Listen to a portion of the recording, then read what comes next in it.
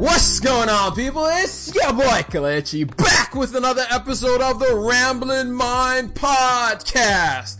How are each and every single one of y'all doing today? I hope y'all are staying safe. I hope y'all are taking care of yourselves. I hope y'all are washing your hands. I hope y'all are still wearing your mask. Where is my mask? As a matter of fact, it's somewhere. I don't know where it is right now. It's somewhere. But I hope y'all are still wearing your masks, because the coronavirus pandemic is very much still alive, my friends. It is very much still alive. As a matter of fact, let's start this off with some sad stuff, with sad statistics.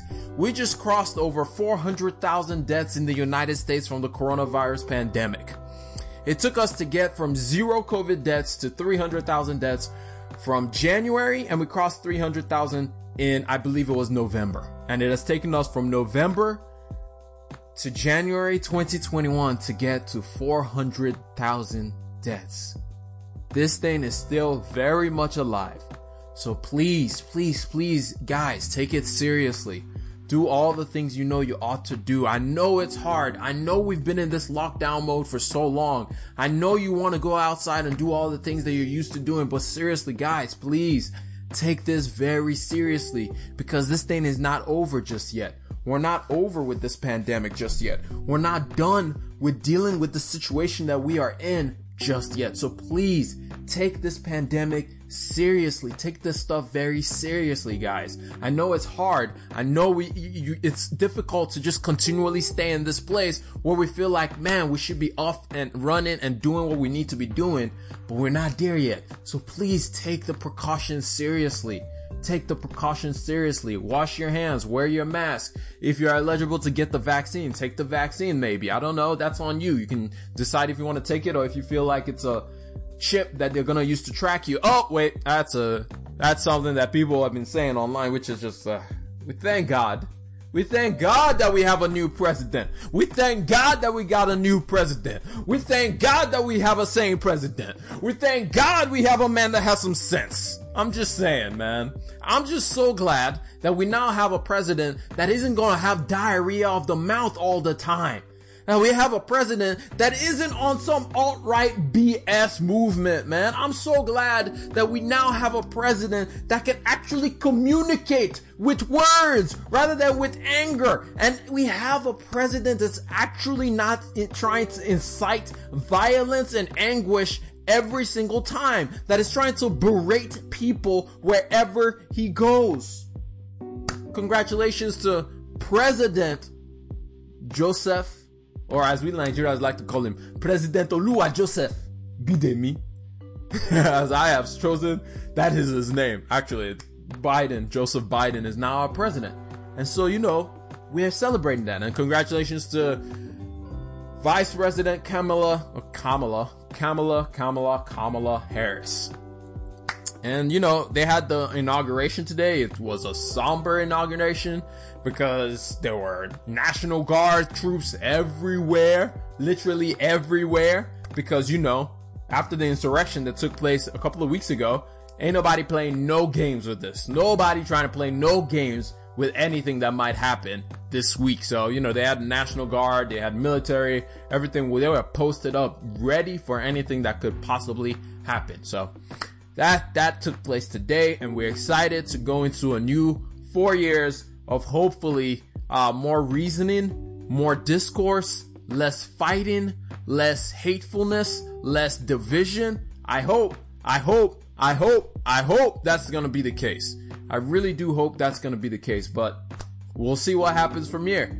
We don't have control over this situation. We just leave it all in God's hands. And that's all we can do, because we're bare and mere mortals and human beings who can't even predict the future. And we can't even predict what we're going to eat in 5 years' time, or even what we're going to eat in 2 months' time. We can't predict any of that. We just know that in 2 months' time, hopefully we got food on the table by the grace of God. But anyway, that's besides the point. We got a lot to get into today. Actually, I said we got a lot, but I'm not sure if it's a whole lot. It's a good number of things. There's been a lot that's been happening in the markets and in the business world due to everything that's going on with Joe Biden becoming president and everything else that happened before that.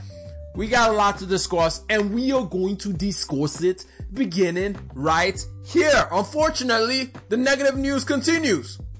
We were expecting unemployment to have an uptick from the previous week.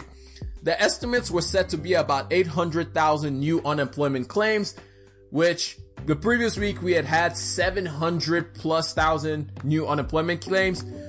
But with COVID-19 spiking, as I alluded to earlier on in this podcast, unemployment claims rose up, which remember, unemployment claims is people registering for unemployment for the first time or either registering for one version of the unemployment package that's available. There's like 4 different ones that's available. There's the typical unemployment, there's the pandemic unemployment assistance, and there's another one that's on there. I don't know all of them off the top of my head. But anyway, the unemployment claims number rose up to 965,000 new claims in the week of January from the 4th to the 8th. It is the highest we have seen since August of 2020. Since August of 2020. And you guys remember what happened in August of 2020. There was a spike in coronavirus cases and things started shutting back down. And even right now, even though things aren't shutting back down, because it's cold and because of how everything has been playing out, a lot of businesses are just shedding jobs. I spoke about this last week where people were like, oh, the jobs are going to come back. But the thing is, like, a lot of these businesses are just shedding jobs, and it's jobs that are probably not going to come back. This is not a good news for the economy. This is not good news for the economy. We're not in a lockdown mode anymore, like I said, but we're still shedding jobs ridiculously fast. The report also showed that at least 18.4 million people received unemployment benefits in December. Remember, everyone has been hyping up the fact that, oh, we're in recovery mode because we're dropping down from that 22 million number that we saw at the height of the pandemic. But that only dropped now that we're looking at this number that 18.4 million people are still receiving unemployment benefits. Remember what I said, that there are people which the unemployment rate does not count because they have just straight up dropped off from the unemployment rate. They've just straight up dropped off from the unemployment number. They're just straight up dropped off from trying to search for a job, and the unemployment number doesn't account for that. But this accounts for everybody that's receiving a check in their mail due to unemployment, due to not having any money in their pocket. And in December, that number was 18.4. Compare that to 22 million. It's still very high. It's still very high. So we still have a lot to do when it comes to helping people through this pandemic period. And our president, Oga Bidemi, Oga at the top, he says, I am not taking this one lying down. I have already been prepared. I am prepared to fight this battle properly. I have come armed with the Federal Reserve, and I have come armed with a plan. He said he is ready to fight this thing tooth and nail. At least that's what Nigerians like to say. He said he revealed a plan to spend $1.9 trillion in the economy. This will bring the total amount of government spending for this crisis to about $5 trillion, which is about 25% of the US GDP. That is a lot of money. That is a lot of money. We got a lot of money. But it is substantially more than any other country has provided. A lot of people have been talking about, oh, look, this country has done this, that country has done that. But the US really has outspent any other country. But at the same time, how are you supporting the country? It varies. Like, depending on what you do, it can actually help versus not help that much. But anyway, we're not going to get into that discussion. However, the U.S. had to do more because the first stimulus was not exactly what I would like to call a precision sniper shot. It was more like a hopeful bazooka into a general area and was like, hey, we gonna do something. And hopefully this fixes something. It's like when you're playing Call of Duty or you're playing any shooter and you're trying to find a dude. You're like, where is this guy at? And you're like, forget it. You bring out your rocket launcher and you just blow up the entire building because you're like, I don't know where to shoot. I don't know where he's hiding at. So you know what? I'm just going to blow up the entire building. If he's in there, he's going to die. Hopefully. But sometimes, like with any bazooka shot, when you blow up the entire building, you end up hurting more people than actually helping them. And that kind of happened with the first stimulus package where it helped, but at the same time there was a lot of foolery that went on with that stimulus package. But anyway, the new stimulus package from Oga Bidemi will include a $1,400 stimulus check to everybody, increasing the weekly unemployment benefit from $300 to $400, and then extending it to September. Remember when they passed that second stimulus package, the $900 billion one that they passed in December? That only extended unemployment benefits through March. It was basically like a general, like, oh, we just need a carryover type of stimulus package to send people and just kind of calm them down for a little bit, at least until we get through this transition period. Well, he is including and he's saying, no, we're going to do weekly unemployment benefits and we're going to increase that until September with the hope that in September, things are starting to get back to normal. He is also increasing the federal minimum wage to 15%, which that has less to do with the pandemic and more to do with like he's trying to get some things done for his presidency. He's also extending eviction and foreclosure moratoriums until September. Remember, those were supposed to expire in December. They passed that bridge gap. Those were now going to expire, I believe, at the end of February. He's extending that all the way to September. And then he's going to spend $350 billion, or rather give $350 billion to state, local, and local government. Remember, state and local government have been saying, yo, we don't have money because people are not spending money like they usually do. So we can't get any of those tax dollars to be able to do what we want to do. We need some help. We need more money to be able to do this vaccine rollout, all that kind of stuff. So they're giving more money to state and local government. If you're noticing something, these were all the points that Democrats wanted on the list for a long time and they couldn't get it. And now that the Democrats have both the Senate and the House, hopefully they can push this through. But there's a slight little bit of a snag that we'll talk about in a second. They're also giving, he also plans to give $170 billion to K-12 schools and universities as well. $50 billion for extra COVID testing so that people don't have to pay when they go get tested for this thing, which I still don't understand why any hospital is charging anybody for this thing. But hey, at the end of the day, business is business. We live in a capitalist society.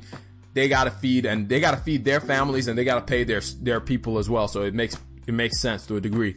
And then $20 billion for national vaccine programs. In other words, to roll out this vaccine, because this rollout has been a whole lot of a slower than it was expected to be. And this is just part one of Biden's plan. The second part of the plan, it has to do more with infrastructure reform, climate change, job creation, and racial equity, which that is actually the part of the plan that we actually get to build back better. That's been Ogabidemi's slogan. Let's build back better, build back better. In other words, let's use this pandemic as a time to be able to change some of the things that we haven't liked and make things better while we're building up from the flames of the destruction that is known as the COVID-19 pandemic. So the second part of his plan, which he hasn't released the numbers yet, but it's going to focus, like I said, on infrastructure. So that's things like roads, things like waterways, those kind of things, climate change, and job creation, which of course the infrastructure stuff will lead to job creation in things like EVs, being able to have charging stations. If the government sponsors more of that, hopefully we can get more EV charging stations to lead the charge so that we can start seeing more electric vehicles on the road, and maybe we'll start shifting away from gas guzzlers, but that's still going to take some time down the road.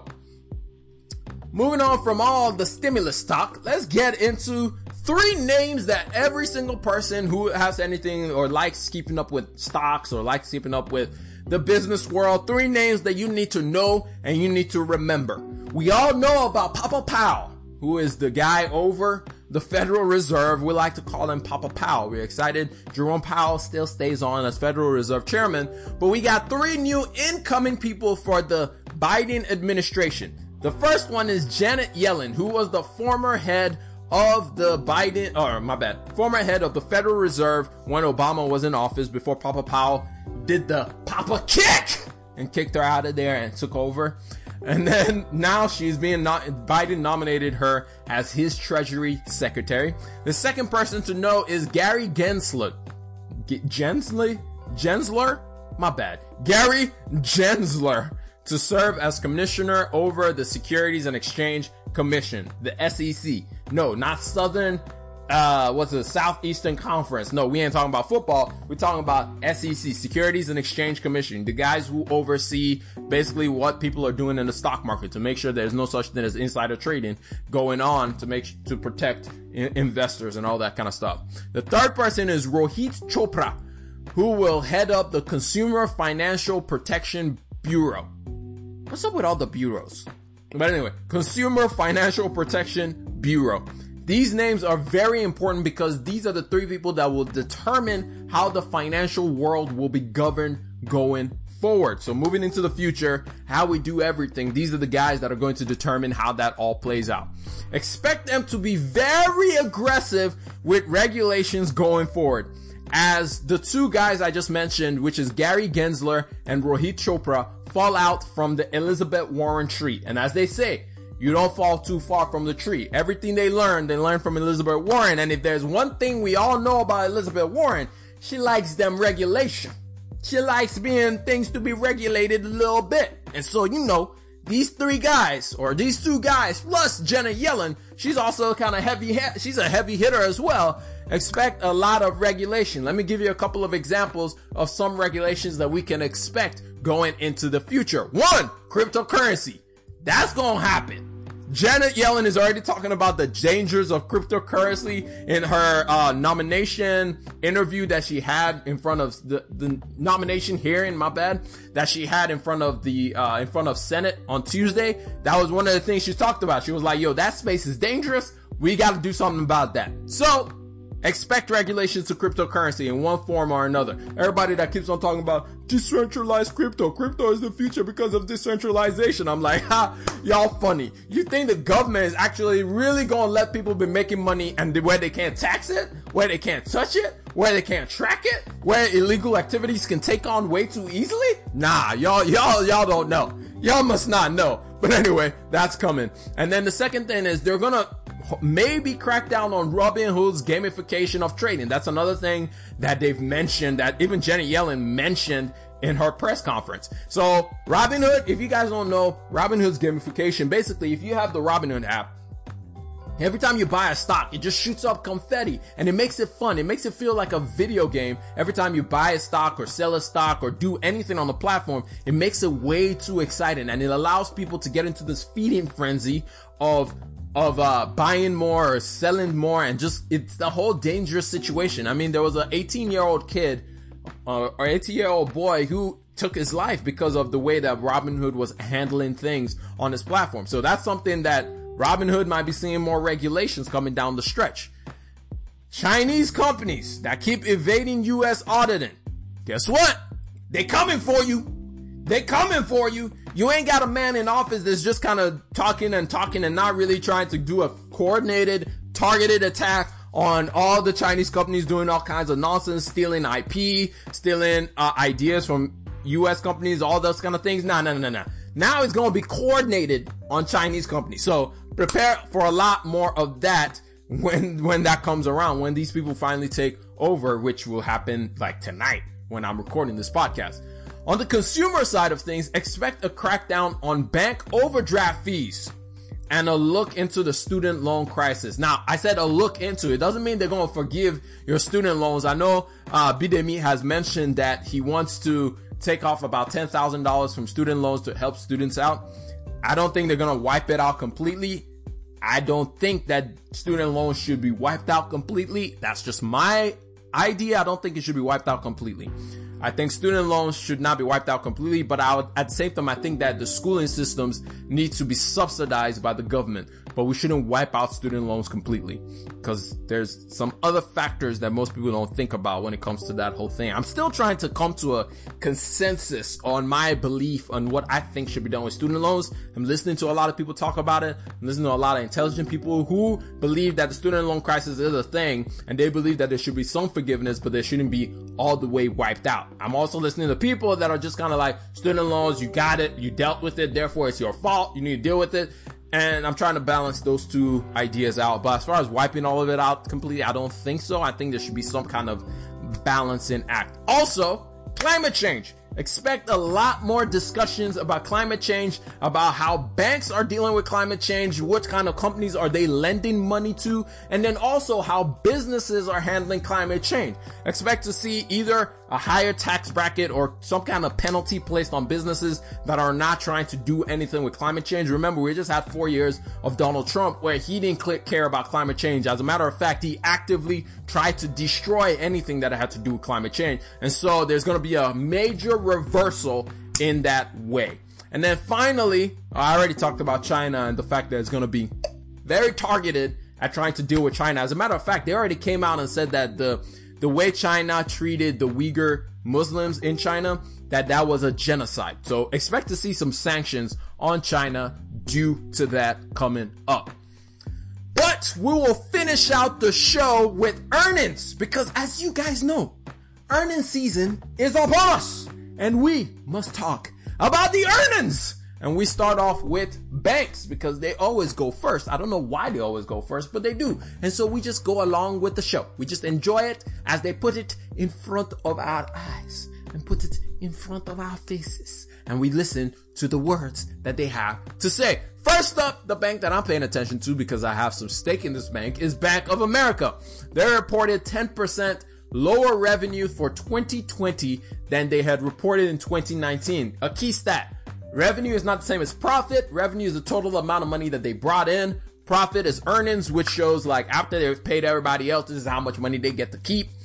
They said that the reason that they had a loss in revenue was because of the lower interest rates, because, the Federal Reserve's dropped interest rates to basically nothing.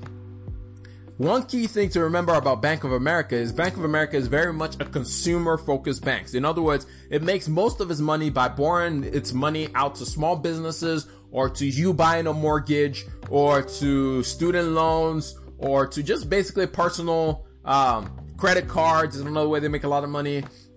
Personal loans, all those kind of things is the way that Bank of America makes most of its money. The good note is it saw an increase in in mortgage loans, which of course that makes sense with the market, how it's been going recently. Everybody's buying a house, making it more expensive for me to be able to buy a freaking house. Everybody stop buying houses so I can afford one. Please, I beg you, stop it. I'm just saying. But anyway. But at the same time, they may not see as much profit from those loans because rates are extremely low. JP Morgan and Goldman Sachs, on the other hand, had killer quarters because they have a larger exposure to the stock market. They are also investment banks as much as they are consumer focused banks. A lot more JP Morgan. JP Morgan is a lot more focused on, has both sides of investment and consumer. With all the volatility that was going on last year, a lot of people started investing and really a lot of people started trading and moving money around, which helped JP Morgan make a lot of money last year. Goldman Sachs reported 18% growth in revenue and JP Morgan reported 15% growth in revenue. However, let's just put a little asterisk on these banks that are making money. One of the biggest things that came out of any of these reports was something Jamie Dimon said, or Jamie Dimon. I guess, I don't know how to say his name. Either Jamie Dimon or Jamie Dimon, who is the CEO of JP Morgan. And he said that banks should be, and I quote, scared as less, I don't like to curse, should be scared as less of the fact that fintech companies are coming up and stealing a lot of market share for them. So they should be very much afraid of changes in the industry, which is very much true with platforms like Square, PayPal, and when you look at insurance, you look at Lemonade, you look at things like, there's another one that I just heard about recently, but I can't remember right now. But all these platforms are changing the way people interact with banks. We have things like Chime that is making it so much easier for people to get into banking. You have an online bank that became so popular in Ally Bank. It still doesn't have any branches and is doing big things. So you have all these different companies that are challenging the typical infrastructures